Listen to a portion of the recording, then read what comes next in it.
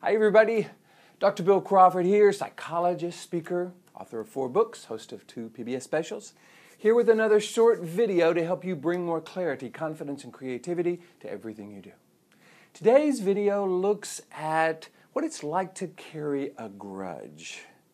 And it comes from a quote that I'm sending out this week that I really like. I don't know the source of it, so if you know the source of this quote, let me know. It says, "Carrying a grudge is like being stung to death by just one bee."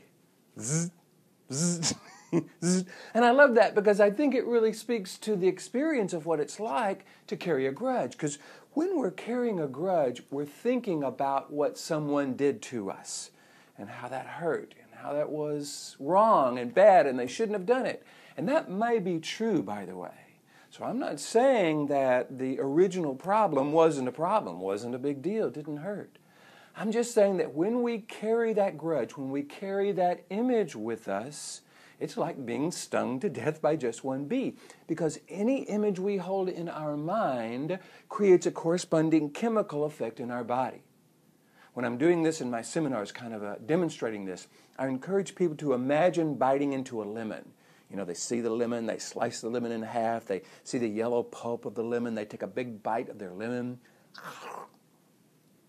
And almost everybody goes, "Boo, boo."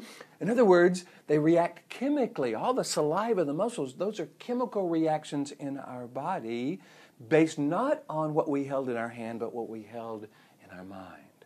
So when we hold these grudges in our mind, when we run them over and over and remember the pain they caused, we sting ourselves again and again. It actually produces adrenaline, noradrenaline, and cortisol. Cortisol is actually the big chemical that is associated with stress. So my sense is, if something happened to you in the past, somebody did something to you, said something to you, you don't want to keep stinging yourself with that. So letting go of the grudge isn't about letting people off the hook, isn't about exposing yourself to them again. It's about recognizing that carrying that image in my mind, seeing myself as continually harmed, continually harms me. There's a quote that I use in my seminars that says, "Forgiveness is the realization that I am no longer harmed." Doesn't mean what happened wasn't a big deal. Doesn't mean that it didn't hurt in the first place. It just means I'm no longer going to carry around an image of myself as harmed as a way of staying safe. Because it doesn't keep me safe. It stings me over and over and over and over. So if you want to let go of those grudges, let go of those stings, be able to live your life from what I call the top of the mind, that upper 80% of the brain, what I would encourage you to do is to recognize that you are no longer harmed, or that carrying around that grudge doesn't serve you.